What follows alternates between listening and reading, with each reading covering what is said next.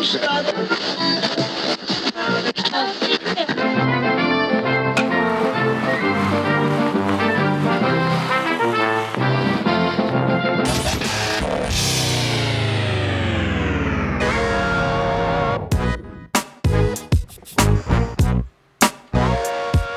right, welcome back to another episode of Sean and Ed's Do Baseball. I'm Sean. And I'm Eds. And we are here doing the baseball history. That's right, we're a bi-weekly baseball history podcast where the story catcher doesn't know what the story pitcher is going to be out there throwing them. And this 100th episode, Edsy. Yes, it's a big milestone, Sean. We finally got there. Yeah, we did. Not that we really set out to get here, but we did it. We did it. And it's about a catcher. Oh, wow. It is about a backup catcher. Oh, okay. That sounds about right for our podcast. That's You're right. plucking another player from obscurity. Yep. And where can people find us, Edsy, if they're joining us for the first time? They can find us on Twitter at Doing Baseball and on Instagram and TikTok at Doing.Baseball. And I am on Twitter at Eds Do Baseball. I'm on the X Twitter machine at Sean Do Baseball. And I definitely want to give a shout out to our favorite sponsor, our only sponsor, and our favorite beer, and that is Two Loons Brewing. You can find their IPAs and their lagers available at LCBOs across Ontario. Also, keep a lookout. Their brick and mortar location coming real soon, and they got some fun stuff at your local bar, hopefully, as well. So keep a lookout for it.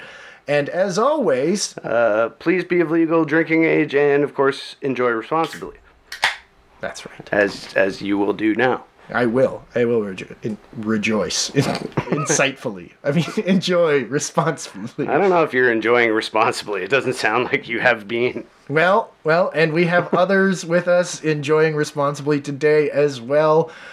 This is a very monumentous occasion, and for our 100th episode, we could not think of any two people better than our good friends and alumni from past episodes. First of all, we have JP joining us from California. JP, how are you? Hi, guys. I'm doing very well. Thank you. Thanks for coming back, JP. Oh, always a pleasure. It's my favorite podcast. Thank you for saying that. Why'd you laugh? What was that about? I don't. I mean it. I appreciate you. I appreciate I'm you. 100 episodes deep into this, man. Well, you are my favorite guitar player, and that's kind of mean because I'm sitting next to Spence as well. I was here. But okay. Tell everybody about what you do and about your band. I'm in a band called Stray Rebel Bullet. We just should I plug now or should I? Yeah, go plug. That's what I'm saying. I'll plug away. Yeah, no, we just we got an album out. It's called The Form of Finality. You can find it on Spotify. I just released a group of solo kind of materials. You can find that on Spotify. You just search for my name, Jean Poincelet, on Spotify. Amazing. Did I say Spotify enough times? No, one more. Spotify. Thank you. You can find us on Spotify as well, everybody. And to my left, coming to you from Ontario along with me and Edsy, we have Spencer Levon from our Rock and Roll Eagles softball episode. Spence, how are you today? Pretty darn good, boys, gotta say. Yeah, well, welcome back to Do Some Baseball, Spencer. I'm ready to do some baseball, to be honest with you. I mean, there's so much baseball to do these days. You're not lying. And if we don't do it, it's just not going to get done, I feel. So that's right. Yeah. And if something's worth doing, you got to do it yourself. That's right. That's right. Speaking of doing stuff yourself, you tune up some pianos in around Toronto in the GTA? Yeah. Tune up pianos, pianotuners.ca. Also have a metal band called FACEPLANT. Yeah. That's right. So you can check that out too if you're. Are you on Spotify? I bet you I am, yeah. That's amazing. Thank you guys so much for joining us. We're going to do a little something different to lead off. Edsy, what do you got for us? We're going to talk a little bit and reminisce, I think, just a few minutes. So if you want to just hear, if you're just here for pure story, probably cut ahead. Yeah, you can cut ahead probably 5 minutes or so. Yeah. Yeah, but we'll see how long we get into this. We wanted to talk about, we wanted to reminisce a little bit about some of our favorite episodes because we have got through 100. So I don't know. Do you want to talk about the favorite episodes that you've done first? I mean, I really wanted to talk about my favorite episodes that you have done. Okay, well, I feel the same way. So I don't know. I'll concede, and sure, we could talk about the favorite episodes that I've done. So Can I lead start? it off? Sure. So, first of all, the Million Pieces of Candy episode. I picked that as well. I listened to that today, and at the beginning of that one, we rip on that it's our 32nd or 33rd episode, and that we have, 90 new, or like, we talk about 100 episodes like it's a fever dream at that point. Okay. And that one is. I don't remember that. That's very fitting. No, that one's just a great one because it's a pure ridiculous moment in baseball history, and I don't know. There are episodes that you kind of like have that like kind of set the bar, and then you just kind of keep trying to knock that one down. I feel like that was a bar setting episode. Yeah, I listened back to that one this morning actually after making some notes just kind of from my own memory, and that story sort of had a bit of everything. Like it had some marketing and like contest history with the involvement of Tootsie Rolls, and thus with the involvement, the ridiculous prize of 1 million Tootsie Rolls. Didn't make sense. And again, the ridiculous, I can't think of the word, but how much that motivated Dave Concepcion. Like he did it for his baby. Do either of you guys like Tootsie Rolls? I actually love them. Wow. Oh no, terrible. See? Dude, I bought one the other day. Seriously, last week I bought a Tootsie Roll just to reminisce. Tootsie Rolls are like wartime. It's candy, funny, at the right? beginning of the episode, we're just talking shit completely. Well, through the episode, I it feel was like. made in, I believe it was 1886 or something like that. And I About that immediately time. say, oh, that tastes like it was made in 1886. It really does taste like the Great Depression or something. It is one of those, like hard times candies, it seems like. Yeah, it's like you weren't really meant to enjoy anything that much back then. I feel like the candy just represents a different time. That's why it survived, because times were so hard that piece of shit was such a treat. There you go. What is it though? What is it made of? Because it's not chocolate. Listen right? to that It's episode, yeah. JP. It's like Jeez. taffy We do mixed with touch like upon black licorice but- or something. It's a mess.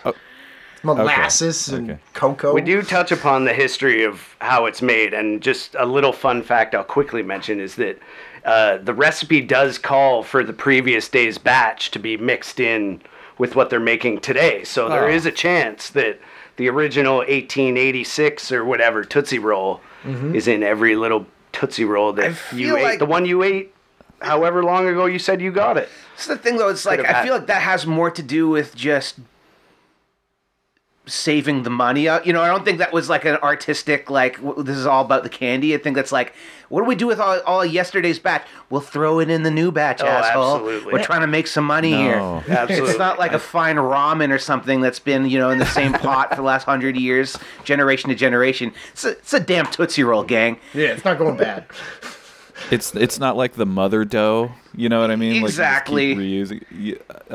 Yeah. All right. I thought it was like they reuse it for artistic purposes. Like the mother dough, like sourdough bread. You got to get that original flavor in there. A bit of that patois on it, yeah. Oh, yeah, no. Maybe there's something to it. There you go. Well, moving on from Tootsie Rolls, I think, I honestly, Edsy, my favorite episode that I will say that you taught me the most and brought somebody into the podcast that I never, expected was the John Bender episode, where if you are unfamiliar with that episode, it is there is a Hall of Fame pitcher. I'm gapping on his actual name right now, but he's known as Chief Bender, and his younger or older brother John has just a absolutely ridiculous side story and ends up dying in Edmonton. Yeah, and he stabbed a man on a boat. He did. It was his own coach he stabbed on the boat. Yes, that's right. Well, I intoxicated. wasn't trying to give it all away. No, that was just I will say those two episodes from me, from you, I know there was another one I was thinking of, but those two in particular, those are my favorites. 100 episodes in, If you haven't heard those 2 episodes, definitely, Edsy, I think it's like your finest work. Well, thank you for saying that. It's weird that we agreed, but anyway. Yeah. What do you got to reminisce? I said another one that I wanted to add, because there's so many that we've done right now that I kind of looked at some early episodes and some later episodes. So that was more of an earlier one, but a later one that I liked doing myself was the one on Charlie Faust. Oh my God. You know? That was the other one I was thinking of. Had his destiny sealed by a trip to the county fair. Yeah, and the fortune teller told him he'd lead the Giants to the World Series. Yes, yeah. And then the coach let him on the team because a fortune teller said that. Because McGraw was goddamn superstitious. But anyway, that was one of my more favorite recent ones to do. That was a hilarious one. Okay, so I guess we could move on from talking about my episodes. I was going to talk say about yours.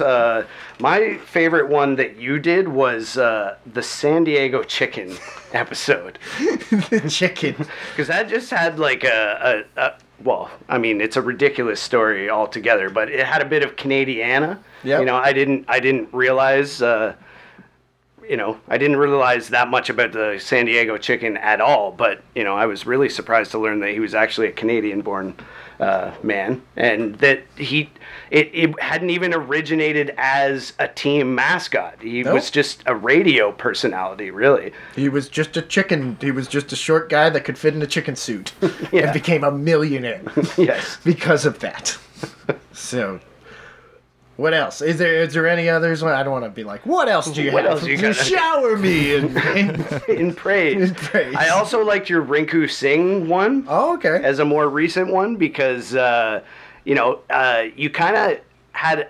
Well, I don't think you intended to deceive me, but, it started out, obviously, mostly about his, life through being the $1 million arm person, and then you completely surprised me with what direction his career ended up taking these days. But again, I don't want to give away too much of the episodes. People should go and listen to them.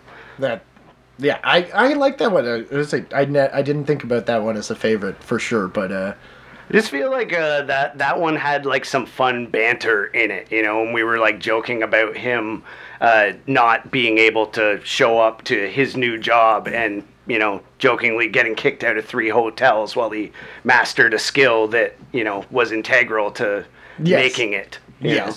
So do you want to do what's your favorite? What was your favorite that you've done for the podcast? Like the most fun to read. You talked about Charlie Faust. Is that your like favorite? No, I think my favorite one was the 1 million pieces, because it was just such a ridiculous story with like, how complicated the system was of like keeping track of what the 1 millionth run was going to be, how it all started with like, just a college kid doing the math from his baseball encyclopedia and being like, holy shit, like maybe I could make some money off a promotion for the 1 millionth run, and and how it all came down to like a foot race, literally, like maybe 8 yards apart down to like hundreds of miles apart. 2,000 miles away. Yeah. Okay, well, that was great. I want to take a moment to say, I think, in all honesty, Spence, JP, Edsy, the 2-part Eric Shao episode I did, still to this day, I honestly feel like it's like probably one of the best things I've ever written in my life. I will say that was one that I had a hard time leaving off the list, and frankly I did, because I didn't want to write notes about a 2-part episode. Honestly, but yes, that's a great one you did. Yeah. No, it makes me sad. Like that episode is we're talking about a lot of fun episodes, right? Mm-hmm. Like Charlie Faust and the million people. Like that one is like tragic. Yeah, that is a tragic story. So many ways, and the life of Eric Shaw. So as a personal on this 100th episode. Before we record this one, that would be mine. If you're out there, I would appreciate the listen for the Eric Shao episode and all these that we're talking about. Honestly, it's been so much fun doing these episodes with you, Edsy. So yeah, listen to all of them. Don't listen to us. Yeah, please listen to all of them, and I'll echo your sentiment there. It has been fun doing baseball with you, Sean, for 100 episodes. So let's get into the 100th episode, I guess. Okay, so first off, Edsy, it's our 100th episode, so we're going to just make sure that we reiterate our Nap La Joie policy. Nap La Joie for the name? The How name. to pronounce his name? Yeah, it is. It's La Joie. Yeah. It's not La Joie. I've heard many accounts that contradict our pronunciation, but John Lajoie is the first name I heard with that spelling, so that's what I'm going for. That's it.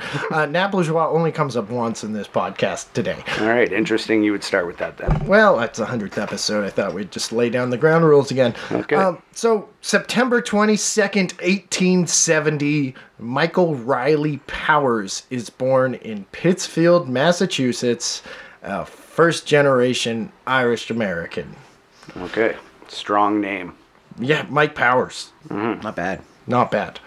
So, Mike was a catcher, and a good one by the sounds of things, something extremely rare and valuable back in those days.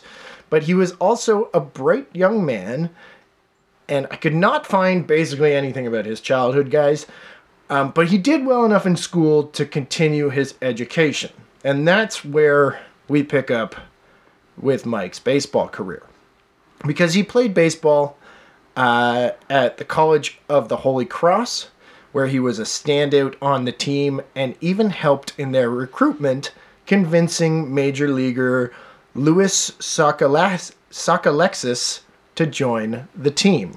Okay, is that the name you said you were going to have a hard time with? There is several names. It's just the first of many. Yeah, no, Louis Sockalexis. Remember I told you there's. Anyways, this is the guy. We're gonna do an episode on him, but to get a little bit more into it, in the summer of 1893, Powers, along with a few other members of the Holy Cross baseball team, played in an amateur county league in Maine. Sockalexis, a Native American from the nearby Penobscot, Indian Island Reservation, played for one of the teams in the league and was an impressive talent. Powers encouraged Sockalexis to return with them to Worcester, Massachusetts, and enroll at Holy Cross, which he did, and the two became great friends. Okay. And So Powers and Sockalexis yeah, are good buddies now. they're good buddies. Eventually, the Holy Cross coach would leave for the University of Notre Dame, and many of his players, including Sockalexis and Powers, would follow him, which is kind of weird, considering it's university. I guess. You're just like, coach is leaving. It's like a Deion Sanders situation. Like, followed him to Notre Dame.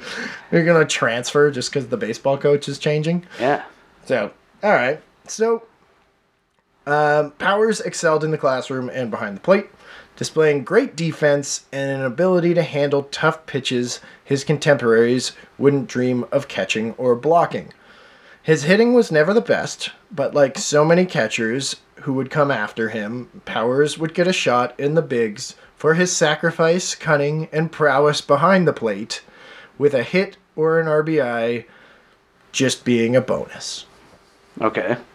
So they're not bringing him up for the bat. They like how he just lets himself get smoked by wayward balls. He's a good blocker. He's a great blocker. Okay. I really thought we weren't going to have a lot of information to talk about with Powers, but this is just one of those stories that comes up every once in a while in these episodes that you just love to just shoehorn in there. So in April 1896, Powers would get his first taste of major league talent as he played with the Petersburg Farmers of the Virginia League. The reigning National League champion Baltimore Orioles traveled to Petersburg, Virginia for a pair of exhibition games. They had a B lineup, but it was still big news when the Farmers pulled off a 7-7 tie against the Major League team. But in the second game, Powers would play a big role, but not in the way you'd think. Basically, he was an umpire in this game. So they had two games. Okay. It's exhibition, and this is they didn't have real umpires, so the teams each picked a guy to ump one game. Okay. It's just one umpire for the game, or one guy from each team? One guy from each team. Okay. And Do you think that's like getting selected as like the designated driver? You're like, ah, shit, I'm the ump this time. Yeah. you're the backup catcher, right? Like Powers. Also, by the sounds of things, he's an upstanding guy. We'll get to that in a little bit. Like he's a very trustworthy fellow. Like Powers are called a sound game. Yes, exactly. Okay. So Petersburg was leading 1-0 in the 7th. And remember, the Orioles are already embarrassed because they got tied in the first game. Powers called Orioles third baseman Jim Donnelly out looking on strikes. Then a full-on fucking riot broke out. Nice. What? So, I love a good baseball riot, by the way. Oh, it just hits different, you know? oh, dude, Were this there one... guns at this one? There was definitely guns at this one. Okay. I just love running full tilt like across a baseball field just to punch a guy in the head. It's like you run for like a full kilometer. That's an American mile. Yeah. But yeah. Pete, you'd be a good Petersburg fan because you'll hear from the Baltimore Sun, and I quote, "Several promising runs had been cut off by similar umpiring, and the Birds were getting very sore at such outrages. Donnelly objected, and Hugh Jennings went up to Powers, who was standing behind the pitcher, and said something to him. Just then, Charles Schulte, who had also run up, struck Jennings in a stinging blow on the side of the head without warning. The blow Sucker punch this guy? Nice. because he was yelling at his teammate, who was also the umpire. The blow drew blood. Orioles first baseman Jack Doyle then punched Schulte, knocking him to the ground. This caused Petersburg's fans to pour onto the field as they began attacking Doyle and other members of the Baltimore club. Oh my god. That's great. No, I love a sucker punch too. Like they say it's not right to hit someone when they're not looking, but can you think of a better time? Same with don't kick a guy when he's down. Well, what are you gonna do to him? Exactly. In this case, the fans saw that sucker punch and were like, "We want in." Yeah, this is awesome. We will avenge that. Yeah. So the Orioles fled back to their hotel, where the fans tracked them down. Oh god. Another fight ensued. Where do you stay? And the Orioles were forced to flee on the next train out of town, all because Mike Powers called strike 3 on Jim Donnelly. God damn it, Mike. So that was just a little shoehorn story in there. That Powers had very little. Well, I mean, he was the catalyst, but he didn't. You know, I found that on a very random baseball history website. So Powers would move on from Notre Dame, and he would finish his doctorate, guys, fucking doctorate, at the Louisville Medical College. And the reason he went to Louisville was because Mike Powers was headed to the big leagues. Woo! Okay. Yeah. You're telling me his name was Dr. Powers? His name is fucking Dr. Powers. That's such a villain name. It is amazing. It is shortened to Doc, but yes. Doc Powers? Yeah. That's even better. That's Yeah. like an anti-hero, actually. It's like kind of a guy who's, maybe he's seen some shit. And he's changed his ways a bit. Doc He's fighting Powers. for the good side. Doc Powers is the kind of guy that lights a cigarette with another cigarette. That's true. A little bit. Sure. Yeah. Sure. So Powers signed with the Menthols. I don't think they had menthols in 1898. Filterless for sure. Yeah, absolutely. Anyway, So carrying on. Powers signed with the Louisville Cardinals of the National League, where he made his major league debut at the age of 27 on June 12th, 1898, where he would play 34 games while catching 22 of them and occasionally filling in at first base. He did pretty decently. I rip on his hitting, and I will again. In 99 ABs, he hit 273 with 8 extra base hits, including his first major league home run. Pretty good considering I just shit-talked his hitting. Look at that. I prefaced it and I finished Not it. too bad. I mean, I don't think you really shit-talked his hitting. You just more or less said he was much better known for his defense. That's true. That's true. And I'll just get to it because he's not great at hitting. So 1899, Powers were into 49 games with the Colonels. His batting stats came back to earth, and he hit .217 with 12 extra base hits in 169 at-bats. His teammates and the press would give him a nickname when they learned of his off-field studies and ambitions, and the rest of this episode, as we just discussed, he will be known as Doc Powers. Okay. So, the Doctor is sold. He is sold to the Washington Senators in September of 1899. He played just 14 games for the Senators at the end of the season, collecting 10 hits in 39 at-bats. The timing was poor for Powers as the NL contracted after the 1899 season, and Louisville, Baltimore, Cleveland, and Washington all folded. Powers suddenly had no job, but who cares? You're a doctor. Yeah, you got a backup plan. Yeah, that's a job, isn't it? A doctor? World domination. He's not an evil doctor yet. Oh, okay. He's not Dr. Evil yet. Did you say yet? I mean, he doesn't get there. In an alternative universe, he definitely becomes an evil doctor. But there is a new league emerging at this time to rival the National League. And Doc Powers jumped aboard. He joined the Indianapolis Hoosiers of the American League, which at the time was still not a major league yet.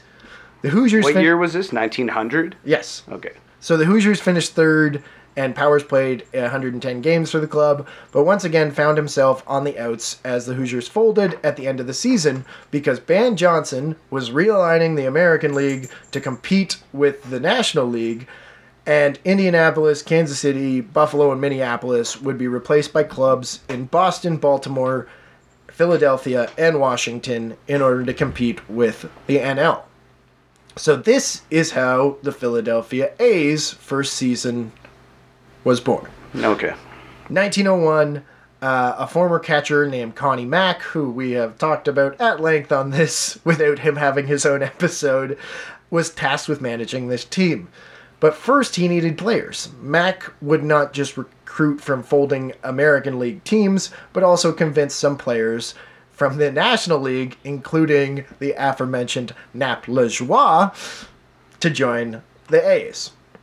Okay. But Mack also reached out to the Doctor. Mack's biographer Norman Matched would later say, Mack preferred a good brain over a good bat behind the plate any day. All right. I mean, it makes sense. I think that's still pretty common sentiment today. Yeah. You gotta be smart to be a catcher. I mean, you want your number one guy to hit, too, but... Well... Can't be hitting and dumb back there. You know? Can't leave it all up to the pitchers. You couldn't have Rube... face outwards. Face the guy on the mound. Face him. Yeah, you couldn't have Rube Waddell or behind the plate. So Powers would find his long-term home in Philadelphia. He eventually took the Pennsylvania state medical exam and became licensed to practice in the state. In the off-season, he would practice medicine and would even help many of his teammates with aches and pains. We get to that a little bit later, too. In the A's inaugural season, Powers would play 116 games, which was a career high. He hit .251 with 32 extra base hits, including another home run. So that makes it 2 home runs in the major leagues. Nice. The A's finished 4th in the league with a respectable 74-62-1 record to start their existence. And won. They tied. There's a tie. I guess, yeah. They didn't have lights. No lights, yeah. They didn't have lights. When it got dark, you took your ball and went home. Yeah. So, 1902, Powers began to settle in as the backup catcher. In May of that year, A's picked up Ozzie Schreckengost. That's the guy I was talking about. Okay, yeah, it sounds like you did pretty good. Schreckengost. Classic Shrek. They called him Shrek. Did they? Yeah, I'm not kidding. We're gonna definitely do an episode on him one day. He was fucking crazy. Lived in a swamp. Yeah. Had a donkey that he said talked. But so they pick him up from Cleveland, and by July, basically Powers would be the backup to Shrek. Shrek was younger and hit .324 that year. Powers was no slouch at this point hitting. He hit .264, but had basically no power and only 10 extra base hits in 264 at-bats, including 2 more home runs. In fact, would be the last home runs he would hit in his career. So June 8th, 1902, against the Tigers' Joe Yeager, he hit a home run, and as you'll hear, he played 7 more years and 1,400 more plate appearances without hitting a home run. Okay, so I'm just picturing a slap hitter kind of guy.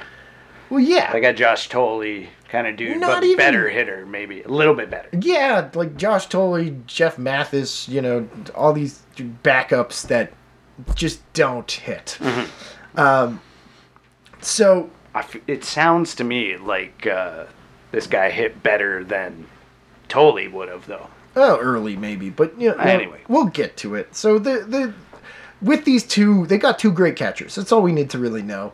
Mack would lead the A's to their first ever pennant in 1902, finishing 5 games ahead of St. Louis. There was no World Series back then, so they were just like, yay, we won the pennant. Powers lived in Jeffersonville, Pennsylvania in the off-season, and at this point he had a wife and 2 kids. By the sounds of things, he's not an evil doctor, guys. He's the Damn. best neighbor you could have. Oh, that's just a trick, man. Yeah. That's a cover. So he gives his neighbors free medical assistance, but also was like a talker. Just loved to hold court at the pub or on the street corner and chat your ears off about anything. And Okay. because it's, Talk powers. Talk powers, yes, talk powers. I'm not kidding. That works with this next quote I'm about to, because he was such a good talker and such a good neighbor that the Scranton Tribune wrote about it. Cool. Not about his baseball career, about how he's like Mr. Rogers. He's a nice guy. Yep. Okay. And I quote, Doc does the talking and others just listen. For be it known that in oratorical leagues, Powers bats in the 300 class. If he could be that good in the American League, he could afford to live in the city. That's great. This guy's a Hall of Fame was there- talker. Was there just no news back then? Absolutely no news. Apparently not. I think the real news is that you go to your neighbor for like medical stuff, Be like, hey, sorry, the wife's making a cake. We just need a half cup of flour. Also, can you drain the cyst? Yeah. He would tell you about it. He'd be like, I could absolutely drain this cyst. Do you want to know where the word cyst comes from? It actually... It's like, when you like used to buy some weed and you have to like Talk to the watch your drug dealer play Diddy Kong Racing for a half hour before he could leave with some pot. Like, this guy will give you free medical advice, but you got to listen bada your ear off about baseball. Dude, jerk. Not just about baseball. The article goes on, Spence, to say Power can talk about any subject, from how to boil cabbage without wasting water to seismic disturbances on skyscrapers. And the way Doc tells it, you're sure to be convinced. That's the thing, is like they noted in the newspaper that he's the kind of guy that just yaps over you. Everyone had a noticeable indifferent look in their face, just trying to play dead until he stopped talking about God knows what. Well, Boiling no, cabbage. hold on. Give it a chance. It's not God knows what. I'm very interested to know how you boil cabbage and save water. You gotta reuse the water. That sounds like a good use of 15 minutes to listen to this jerk Well, and- wax poetic I about enjoy cabbage. sauerkraut. Okay, and Spence is right, where he can be a bit of a jerk with his gabbing, because once again, this article also claims, and I quote, Power holds the record of nearly parting a bride and groom on their honeymoon and patching up the difficulty all in one night. He talked the bridegroom in and out of trouble. Okay, so he's a marriage counselor as This well. guy's really doing Got a all the lot. bases covered. Do you really want to be doing this, buddy? I don't think you really should be with this woman. I mean, look at her. I mean, damn, she's beautiful. Of course you should be with this lady. Dude, did you hear what he said? Honey, you should be with him. He loves you. He was telling me everything. He's so good at talking, he can even reason with a woman. I wouldn't be surprised if that was just cut from the article because it was just a little too long. So, back to not just random newspaper articles about how good he is at talking. He's a part of a catcher tandem that's the foundation, every manager would want. And he, Doc became an important part of the team and had the security of being the preferred and primary catcher for future Hall of Famer Eddie Plank. Plank was weird as fuck on the mound, and with a long, deliberate delivery that finished with a left-handed crossfire release that very much would get buried in the dirt. Like, I'm just thinking, I gabbled that sentence up a bit. Just think of, like, Randy Johnson in the early 1900s. Just crossfire, left-handed, really tough to catch. That kind of a pitcher that throws like that. And especially this guy had a weird delivery. Plank would talk to himself on the mound constantly. When it was like, he'd get to the 7th and he'd be like, 9 outs, 9 outs, 9 outs. And he'd be saying it loud. And then 8 outs, 8 outs, 8 outs. And he'd also be saying it loud. It'd be a high pressure situation potentially. Yeah. So sports writer Stephen O'Galley would write, Doc handled everything. Yes, I know, Stephen O'Galley. Doc handled everything Plank could use without any apparent extra effort or trouble. Plank is not the easiest pitcher in the business to handle, as many a catcher who has tried will testify. But Powers apparently reveled in Plank's stubborn delivery. Crossfire Doc seemed to fairly eat up, and no matter how hard or low did some of Plank's shoots go, Powers invariably mitted them, which other catchers would have let slip away to the grandstand. So he's a backup defensive catcher. Yeah. He's great at catching Eddie Plank, who's a shithead to catch. And he's Powers, getting some very poetic praise in the newspaper. And this is the most like early 1900s thing. So Powers would cheer on Plank, and he would constantly yell back at Plank, "Work hard, old boy, work hard." Okay. It's like a curler. Yeah, very weird. So Shrek and Ghost was easily the better, and once again the younger of the two.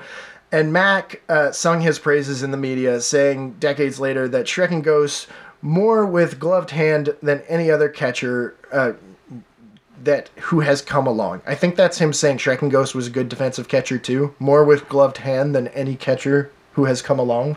That sounds like that's what they're trying to say.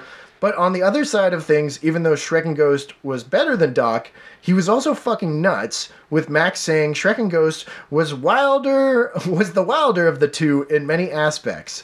And also, Shrek and Ghost was Rube Waddell's personal catcher.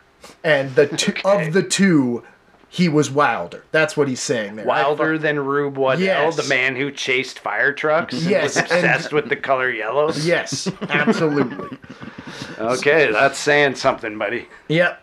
So I'm betting that Connie Mack saw Doc, even as he began to age and slow down, as a bit of an old reliable type, contrasted with Shrek's antics. And that's not to say Powers did not exhibit some habits known to ball players at the time. For one time, Rube Waddell told a young reporter in the team hotel who was just wandering around looking for a scoop, he's like, I'll take you to see Connie. But him and Doc Powers are playing poker, and Doc hates to be disturbed when they're gambling. So, all right. So Doc's a gambler, but he's friends with the manager, right? So I don't know. I just kind of put that in there because it just kind of shows he's an older guy, right? He's in his 30s at this point. He's gambling with the coach. He's just kind of like old school dude. Yeah, he's salt of the earth, really. Yeah. So over the next 2 years, Doc settled into the role as backup and poker playing pal to Connie Mack. In 1903, he got into 75 games, collected just 12 extra base hits in 247 at-bats, hitting .227. But his bat began to fall off even more in the next 2 years. In 1904, he got into just 57 games and hit .190, with only 3 extra base hits in 196 at-bats. The now 33-year-old Doctor's best days were definitely behind him, but his acumen behind the plate extended his career, as we just talked about. It was also great having a doctor on the team, as the Scranton Tribune Tribune said, "Whenever a ball player gets hurt during a game or a spectator becomes ill, the cry is always raised for Powers, and he kindly obliges." I Were mean, there no doctors around? Was he the only doctor? Like, Not team doctors. like each baseball team needs to have a doctor/player if they want medical attention. if they want to save money, absolutely, yeah. It's not much of a shortstop, but he's a great dentist. That's all. So, in 1905, the A's would win their second pennant, holding off the White Sox by 2 games. Powers would get just 60 plate appearances and 21 games for the A's during the regular season, but he also didn't spend the whole year with the A's. On July 13th, 1905, Powers was loaned, not traded, just loaned, to the New York Highlanders, who are now the Yankees, who were beat up behind the dish. Powers would play just 11 games for the Highlanders before being sent back to the A's on August 11th, but in those 11 games, he caught a man named Eustace James Newton, otherwise known as Doc Newton, because Newton was also a doctor. All right. Was he a mad scientist? No, he was actually more of a dentist, as Spence Nice. kind of hit on that early.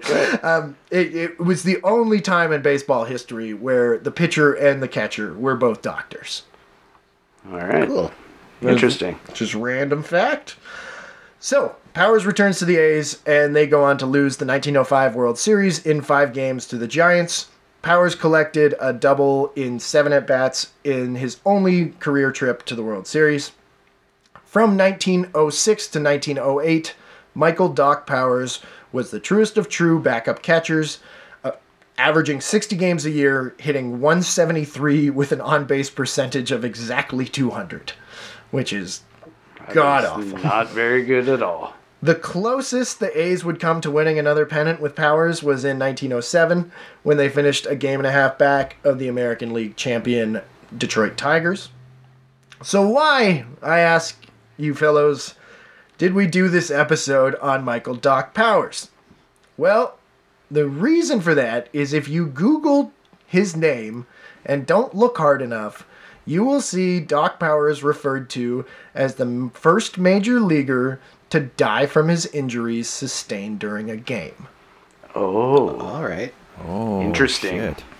So, because I thought I did the episode on possibly the first guy, but apparently I'm wrong. no, you're right. I am? Okay. But if you look at Powers' Wikipedia, it cites a June 2002 article by Jeff Marin on ESPN that says, Powers was catching in the first game played in Shibe Park in Philadelphia when he crashed into a wall going after a pop fly.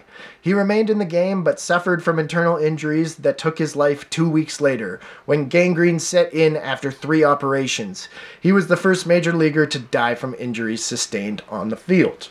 Jesus. Wow. Gangrene set in. Yeah, if you look at findagrave.com, you'll see that Frank Russo wrote, he died from internal injuries sustained while chasing a foul ball in Shibe Park's inaugural game April 12th, 1909. And once again, just because rule of 3, we all love comedy here, if you see Bleacher Report's listicle from June 2011, it says the following.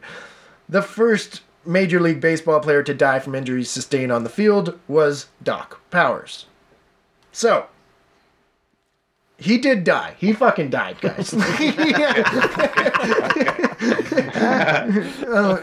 In April 1909, Powers was a catcher for the Philadelphia Athletics. In the first game at Shibe Park, he crashed into a wall, chasing a fly ball. I don't know why I'm reading this again. Sorry, I started at the wrong point. But none of this is true at all. Like, he might have crashed into a wall chasing a pop fly. There's no doubt like that could happen.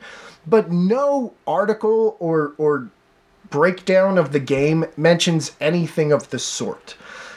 It's all bullshit, and we know so because of Robert D. Warrington, who wrote an article that was published in the 2014 Sabre Fall Baseball Research Journal, in which Warrington dug through the game accounts that surround and the surrounding coverage from the local press, and what he found was a very kind of simple and less heroic explanation for Doc's death. And this, boys, fellas, people, is where we start talking about sandwiches. All right. Hey, you said there'd be sandwich Okay. discourse, and I forgot until just now.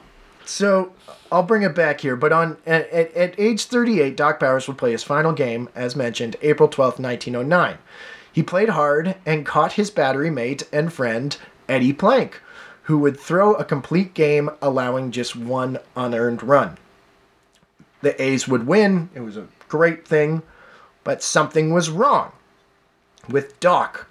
He was putting in an admirable effort, but was noticeably sick squatting in front of podcast alumni and brutal Empire Tim Hurst.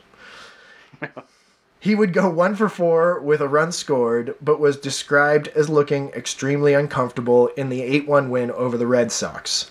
Doc collapsed in the locker room at the game's end and was transported to Northwest General Hospital because a physician from the hospital was at Shad Park, and after making a hasty diagnosis in the clubhouse, advised sending him there. So I think there was a closer hospital, but they were like, no, I work at this one, send him there. So he didn't, he's hurt somehow, but there's nothing recorded that says he hurt himself on the field running into a wall or something. So Right. I'll quote it now from the Philadelphia Inquirer, which reported, "The only thing that occurred to cast a shadow over the joy of the fans was the seizure of Doc Powers with acute gastritis in the 7th inning. The redoubtable catcher, however, refused to abandon his post behind the plate, and though suffering intense agony, pluckily stuck to it until the end of the game. On the verge of collapse, he was taken to Northwest General Hospital, where last night it was stated by physicians attending to him that he would probably be able to don a uniform again in a few days." Okay. So they're hopeful for his return. And I mean, He he did does- go 1 for 4. yeah, he went 1 for 4. I think it was a double, too. So he's okay. I think he scored a run. You know, he's great. But, so they're saying gastritis, right? Which is like basically like, yeah, you got diarrhea. Like, your stomach's upset. And the culprit, at first, was believed to be a sandwich. All right. Okay. Back to the Philadelphia Inquirer, April 13th now, 1909. Powers ate a few sandwiches before the game, and these, with undue excitement, the doctor labored under during the game, brought on the attack, which did more to knock him out than any of the foul tips shot off the Boston Bats. Taken down by a sandwich. Yeah. So once again, this article saying, like, apparently this sandwich, like, nothing that happened in the game hurt him as much as apparently this sandwich. We'll find out. It's like Homer Simpson, this the is a- 6-foot sub. Yeah, Yeah. this is a cheese sandwich we're talking about. This was a cheese sandwich, everyone, where it was blamed on a cheese sandwich we had hammered down before the game and upset his stomach. And goddamn, imagine being Tim Hurst and he's squatting in front of Guy you, is shitting his pants while squatting in front of you. I think you should leave this game, Doc. No, I'm good. So, the New York Times reported it was said to have been caused by a sandwich he ate while the game was in progress. So now the sandwich is on the field. We've placed the sandwich in the dugout. Yeah. It was made by the trainer. Yeah, so no matter what he ate that day, or probably even the day before, it was revealed that a cheese sandwich was not what killed Doc Powers. Whatever it was, though, and as you'll see, it very, very serious. So he would die on April 26, 1909, at the age of 38. The early assessment of Powers were positive, but when his condition worsened, the doctors were forced to operate on Powers. During the surgery, surgeons discovered that Powers had 15 inches of gangrenous intestine. This was something that could not have happened in a day, and definitely was not caused by a sandwich, a foul tip, or running into the bleachers after chasing a pop fly. Powers was suffering from intussusception. I think I said the intussusception. Doesn't matter. It sounds rather shitty. Yeah. Just extreme bubble guts. Yeah. Intussusception is a rare disorder where basically part of your intestines like slide into each other, and it causes them to like start rotting. Like when like the spinach starts rotting, like at the bottom of the Just gets the boogery. container, just all coagulates. Is that what you're saying? Yeah, it's like stops, everything from passing through, and it just collects and just blocks off and starts to rot. It's like an ooze blockage. Yeah, but also like if you find this early enough, it's normally not that big of a deal. But at this point, they opened him up. It wasn't the same. Like it's not. He didn't have the surgery and gangrene. There's a cheese sandwich in here. They didn't have the surgery and then gangrene set in. They had the surgery and they were like, "Oh, this guy's full of gangrene. Like it's not good." Okay.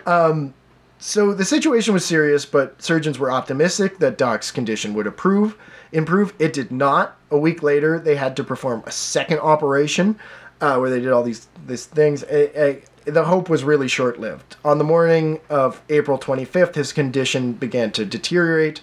A third operation was revealed he was experiencing acute dilation of the heart.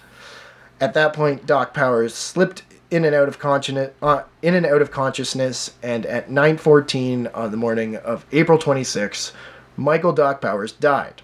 According to one newspaper account, Powers, with his medical training, knew of his impending doom and cried out before dying, "I am so sorry, guys. Fuck, I forgot about this part. I've got no pulse! I've got no pulse!" Oh my god. Which is absolutely horrifying to just, oh. To be conscious and feel your heart stopping Yep. and exclaim it to the world. Yeah. So we're not quite done here, but as you can tell, he did not die from running into a wall or a foul tip. He died because he had a condition that's pretty rare and he probably ignored for a long time because there's no way that he basically that's one of the weirdest things. It sounds like he'd been shitting his pants for a while. Yeah. Yeah, and he's a doctor, so he should have known better. Like honestly, I don't want to get into on my soapbox about male health and stuff like that. But go to the doctor if your stomach hurts. Like, come on, like, even a doctor You might didn't have do 15 inches of gangrenous intestine. You don't know. So Connie Mack, Have you had a cheese sandwich recently? Yeah. we all have had cheese sandwiches recently. We're all people. Okay. Made grilled cheese last night. Exactly. So Connie Mack eulogized his friend in the Philadelphia Inquirer on April 27th, 1909. To me, his death comes as a great personal shock. He was the only player left on the team which opened the first American League championship season at Columbia Park, and there existed between us a bond of friendship that makes the separation doubly hard to bear. So poor Connie, he lost his buddy. Mm-hmm. The funeral God, he was a great card player. he owes me money still. Yeah. The funeral took place at St. Elizabeth's Roman Catholic Church on April 29th, and thousands showed up to pay their respects, so many that the surrounding streets were crowded with mourners as the church was at its capacity. Powers left behind a wife, Florence, and now 3 children. They were out of a husband and a provider. Connie Mack approached AL President Ban Johnson about sponsoring a benefit at Shibe Park to financially aid the Power family, and on June 30th, 1910, was selected as Doc Powers Day.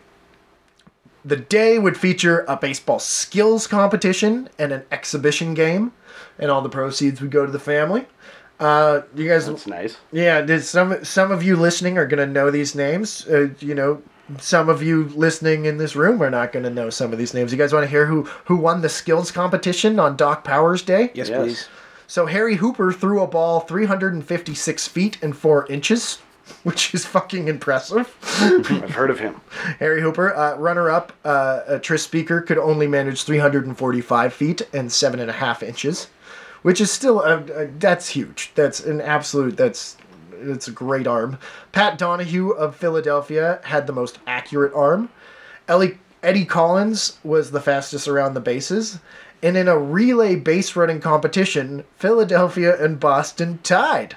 The race was run a second time, and both teams tied again. Even matchup, man. So what do we do now? Coin toss.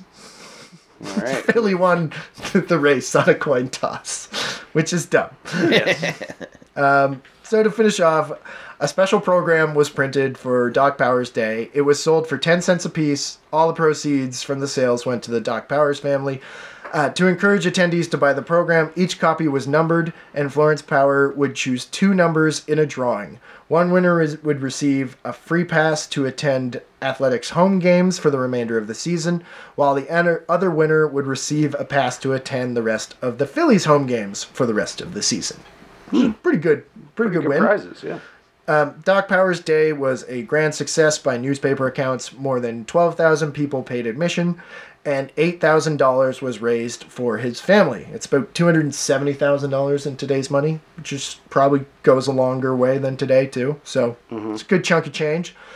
Philadelphia sports writer George Graham eulogized the intelligent, clunky old backstop in the program on Doc Powers Day. Powers was always a far better catcher than he was credited with being. He wasn't much of a hitter, in fact, one of the poorest in the league, and he was painfully slow on the bases. But behind the bat, he was alert-minded, he handled the mitt well, and had a great arm. And that, guys, was Doc Powers. The first guy to die not during a game, but rumored to have been killed. Eat your heart out, Lou Gehrig. Yeah. Ray Chapman. Ray Chapman. You Yeah, get out of the record books there. It's much more of a Lou Gehrig story than a Ray Chapman story. Right. I thought, honestly, guys, I thought it was going to be a Ray Chapman story. And if anybody doesn't know Ray Chapman, early episode we did, he gets hit in the head by a pitch and dies. Sorry to give it away, but it's probably one of the most famous stories in baseball. So I thought, when I looked into this, I was like, oh my God, this guy like runs into a fence and then bleeds out. Like that was the kind of story I thought we had. But he's had a Mama Cass sandwich and died of bubble gut. And we appreciate you setting the record straight on that, Sean. Yeah, it kind of sucked to like have my dreams dashed, but I mean, it was much more interesting to talk about the legend and then the possibility of sandwich side as opposed to the real story. But anyways, that was fun. I don't know. Hope you guys liked that one. That was great. Thank you, buddy. Loved it. Yeah, and thanks for setting the record straight on that story, Sean, and thanks again for thanks again for 100 episodes, and here's to hopefully 100 more. And thank you guys for joining us. Yeah, congrats, guys. 100 episodes. That's huge. Thank you. Thank you. Well, We're celebrating. Let's go to 200. we're going to 200. We're going to take a break, though. This is the last episode of, I guess you could call this season, which is season 5, if we want to put it. We'll be back in 2024. Probably late January. We'll have episodes for you every 2 weeks, telling you about baseball history. Edsy, really proud that we got here. I'm proud of you too, buddy. Yeah, I mean, just something I look forward to. It's an intellectual exercise that I love doing, and it keeps us close. And I couldn't ask for a better baseball bud. Oh, that's nice, buddy. And I share the same sentiment. I'm not going to get as long-winded, though. Thanks. One more time, let's go in reverse order this time. Spence, tell I don't know if you have social media, but say a little something about yourself. Thanks so much for coming on. Yeah, check out my band FACEPLANT, and we're out there. Enjoy. FacePlant's fucking sick. So, thanks, buddy. Yeah, thanks for joining. Stray Rebel Bullet. It's JP. You wanna plug your plugs one more time? Yeah. Check out the band Stray Rebel Bullets on all the streaming platforms, and find me on Spotify too. Jean Poincelet on Spotify. I got some stuff coming out. It was great to see you, JP.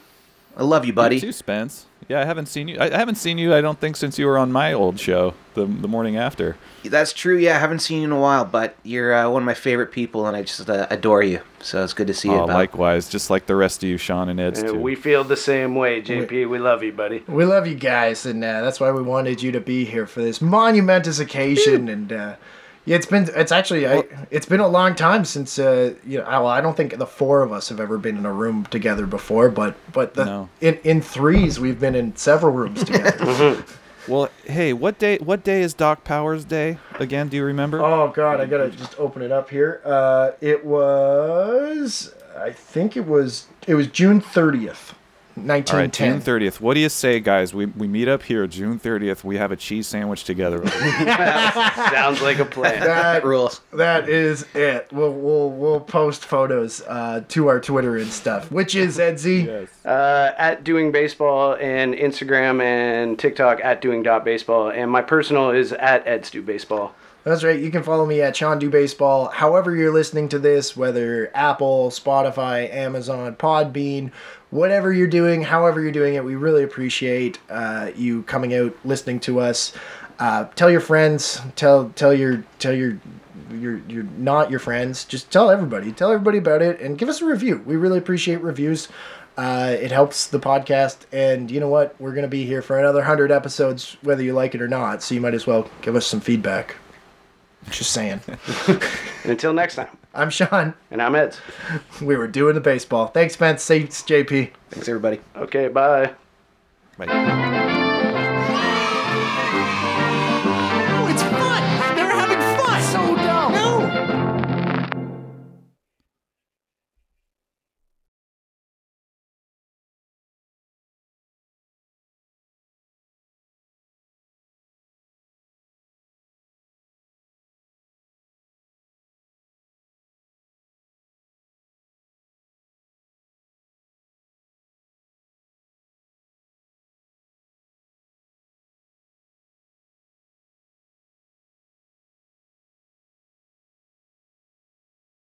Nintendo Switch situation. So he just like reaches behind him, pulls up the Switch. I'm like, this guy's fucking dialing it in.